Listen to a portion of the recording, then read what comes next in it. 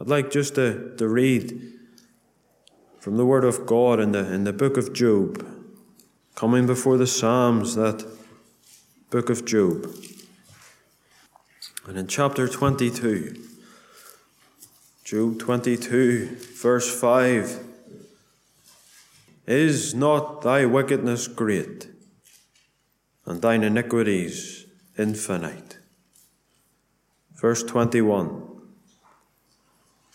"Acquaint now thyself with him, and be at peace. Thereby good shall come unto thee. Acquaint now thyself with him, and be at peace. Thereby good shall come unto thee." We read in one more reference in the second book of Paul to the Corinthians, 2 Corinthians chapter 5, verse 20. "Now then, we are ambassadors for Christ, as though God did beseech you by us. We pray you, in Christ's stead, be ye reconciled to God. For he hath made him to be sin for us, who knew no sin, that we might be made the righteousness of God in him." We know that God will add a blessing to the reading of his precious word. I'm sure all under the sound of my voice this evening would give a claim to the fact that we live in a world of restlessness. And everywhere we turn it seems as if, like the waves that break upon the shore, there's nothing steady in this world. Everything is restless. There's no peace. We could look on a political sphere and see the things that are happening in our land, across the United Kingdom, into Europe, across the world at large, the restlessness in the political sphere. We could look at the financial aspects of this world and see the restlessness that's all around. Nothing steady, nothing stable. Things are crumbling. We could think of socially. Everywhere we turn, things are happening before our very eyes. And people are moving away from the standards of God. And yet, dear friend, the reality is that we come to this place tonight to tell you of the unchanging character of the message of the gospel, a message that's been preached for centuries, that sinners at a distance from God can know peace. Can know peace with God. That's the wonder of the message of which we preach. We go back to this book of Job, the very oldest book recorded in the Word of God, and yet how applicable for today's society, that we can stand and tell men and women and boys and girls to acquaint now thyself with him and be at peace. We can trace this man Job, and there's many things that happen in his life. You go to chapter 1, you see that his oxen are stolen, they're taken from him. He hears of a fire that devours his sheep. He hears of the Chaldean people that have come and taken his livestock away from him.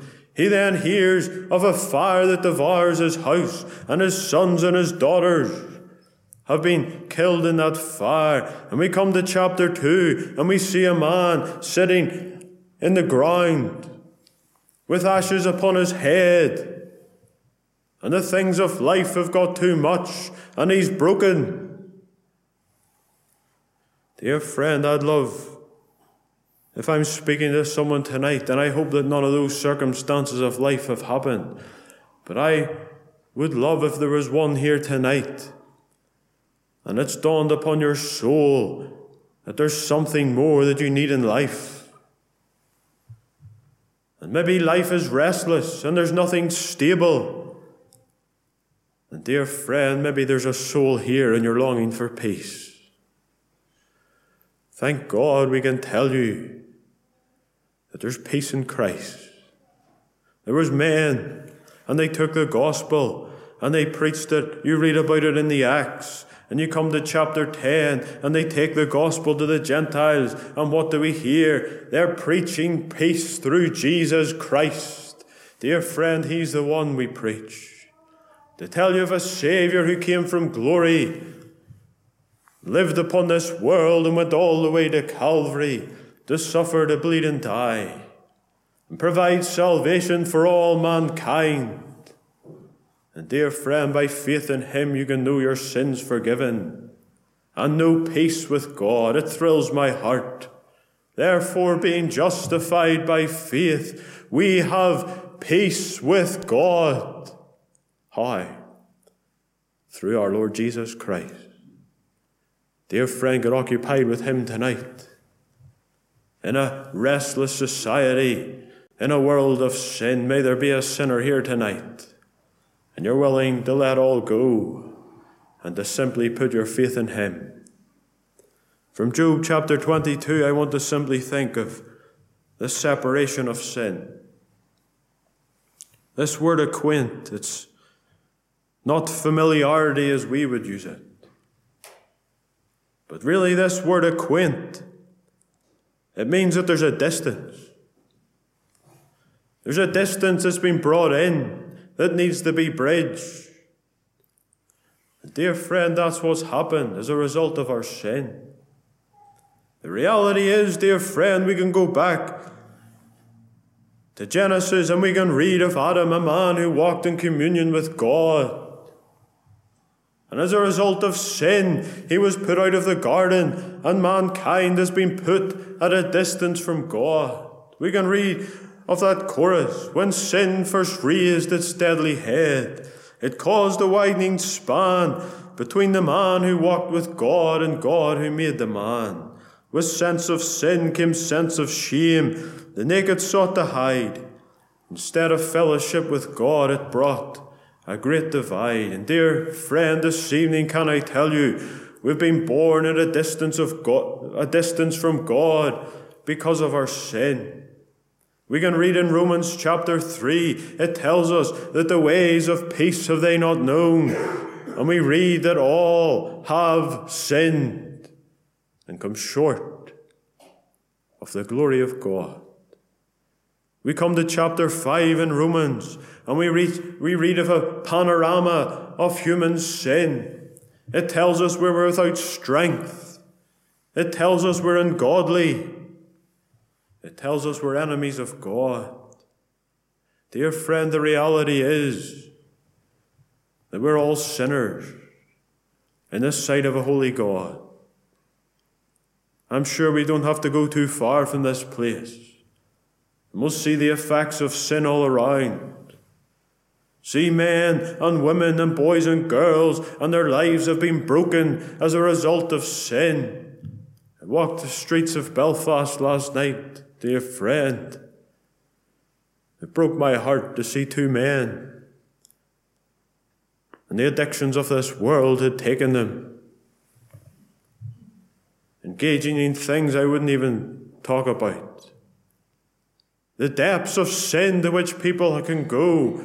But dear friend, the reality is that you could be sitting here tonight with parents that love you and pray for you, with a Sunday school teacher that desires the salvation of your soul. You've maybe not went to the depths of sin that your friends in school have went to, that your colleagues in work have went to. Maybe you live an uprighteous life before God. But the reality is, dear friend, that we're born in sin. We're born at a distance from God, a distance that we cannot bridge. I was brought up in a home where parents loved me, but parents prayed for me. The greatest desire of my parents was that I would be saved. I had Sunday school teachers who poured into my ears the word of the gospel. I lived 18 years of my life knowing its truth. Do you know what, dear friend, before I ever got saved, do you know what I had to understand? I understood that I was at a distance from God. The 14th of February 2012.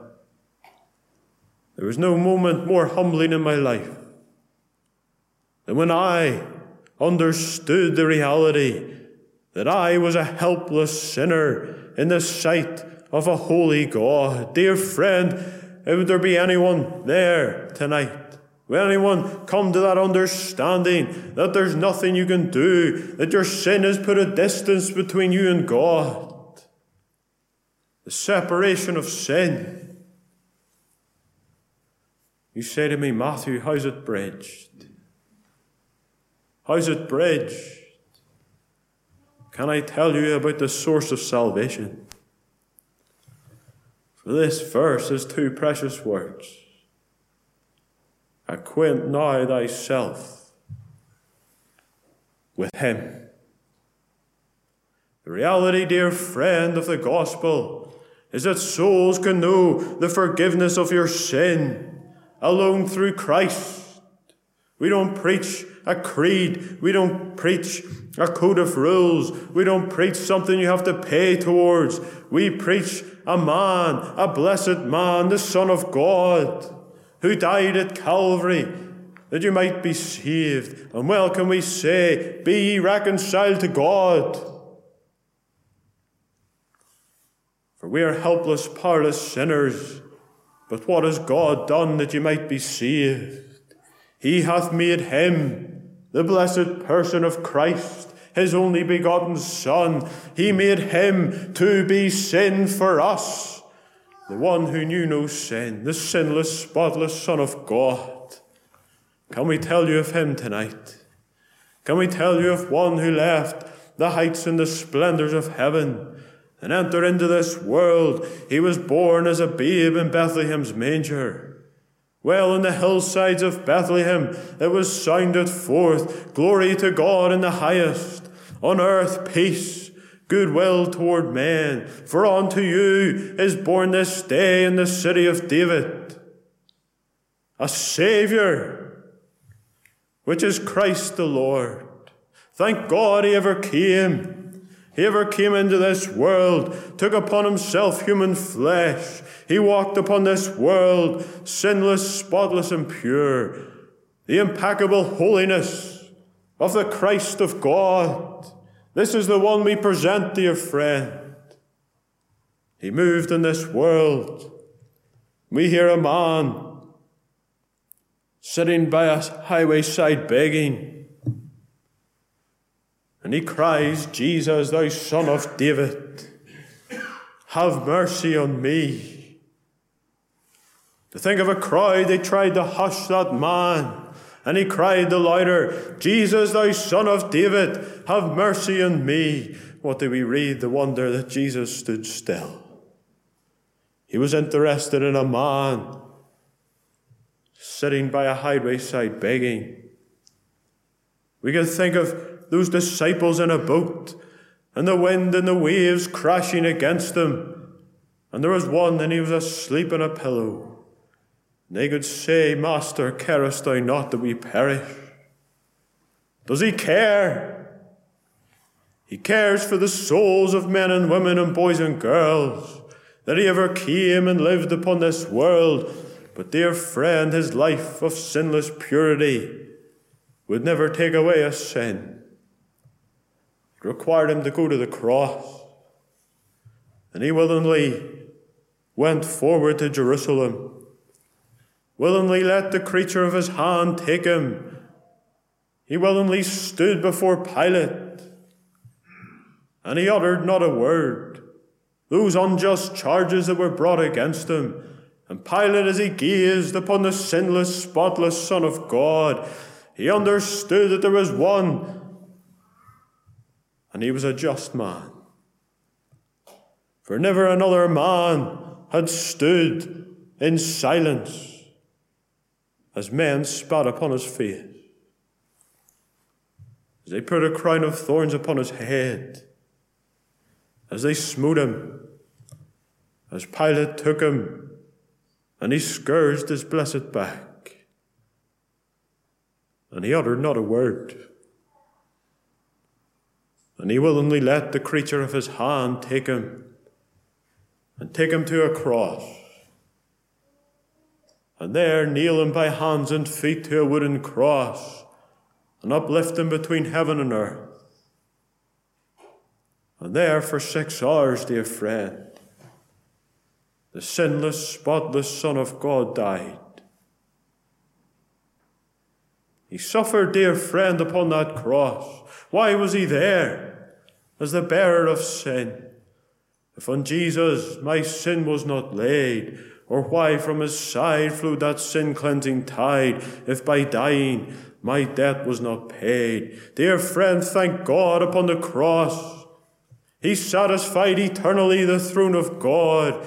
He paid in full the price of sin in its entirety, that God on a righteous basis can come out and forgive every single soul that comes to him by faith. For the reality is that he cried upon that cross with triumph, "It is finished. It is finished." And he bowed his head, and he willingly laid down his life. Do you know the wonder, dear friend, on this Easter Sunday that we can tell you that the third day he rose triumphantly from the grave, seated in heaven's glories, the sinless, spotless Son of God, the Saviour of the world.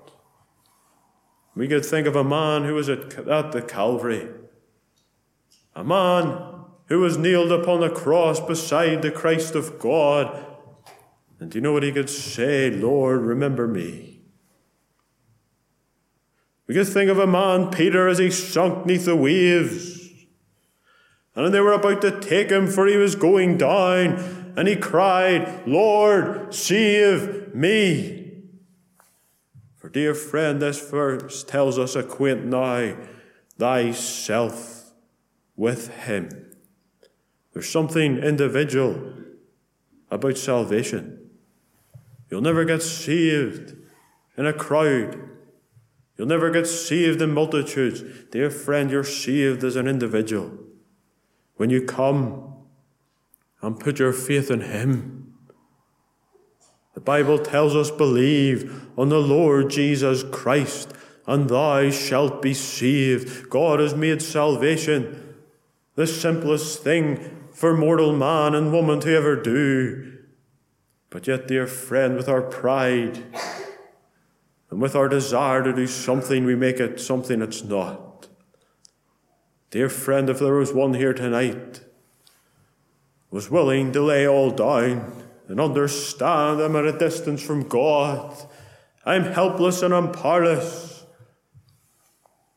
but it's in him. Put your faith in him and know your sins forgiven. I've told you of that day, the 14th of February. I walked out of a lecture hall in Queen's University. I've been burdened with sin for weeks. I've been trying my best to be saved. I tried prayers. I tried tears. I tried everything I could. Always trying my little bit.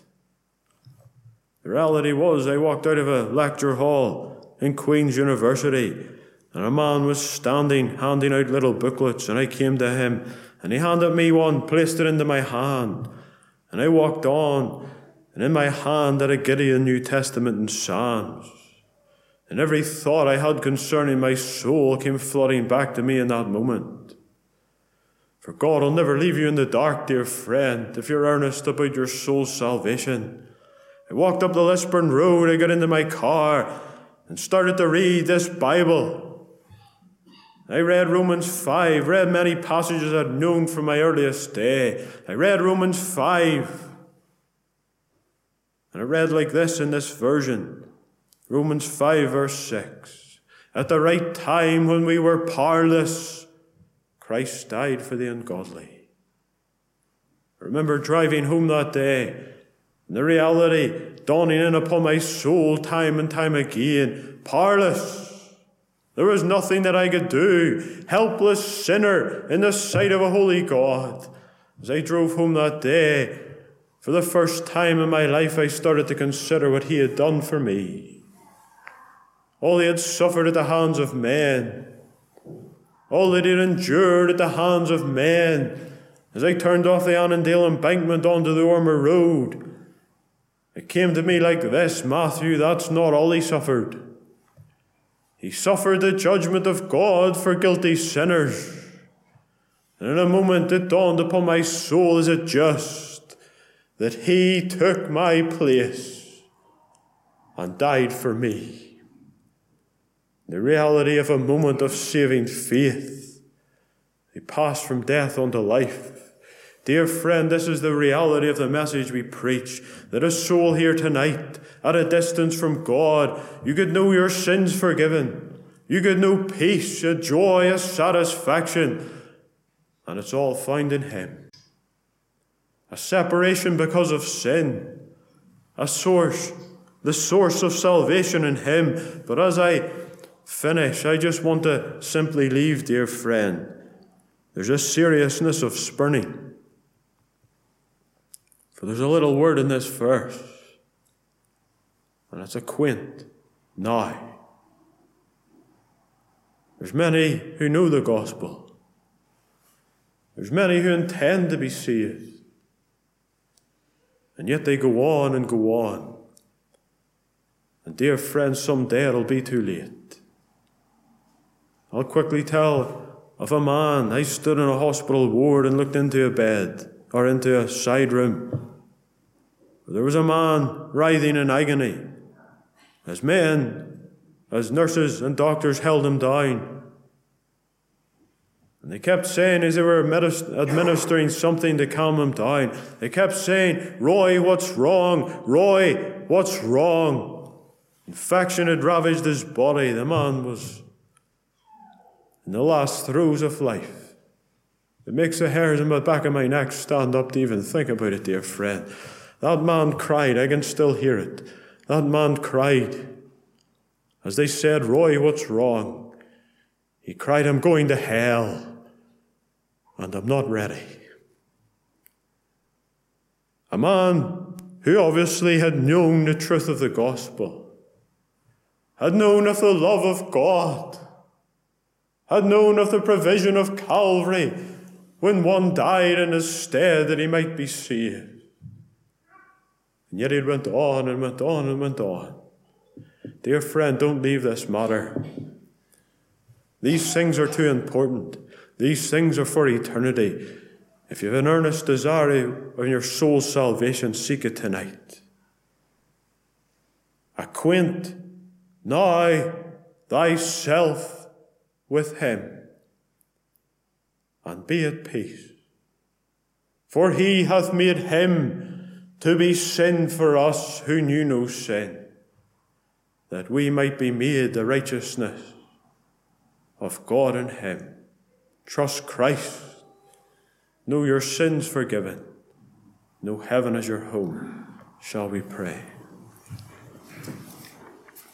Our blessed God and loving Heavenly Father, we come to Thee at the close of this meeting. Thank Thee for the privilege to open Thy precious word and to sound forth the wondrous person of Thy Son. We pray for all that have heard, all that have been under the sound of our voice. We pray that Thou wouldst move mightily this evening, that souls would be in earnest, and souls would not let these matters slip, but tonight put their faith alone in Thy blessed Son. We're thankful for the provision to meet the need of all, that none need perish, all may live.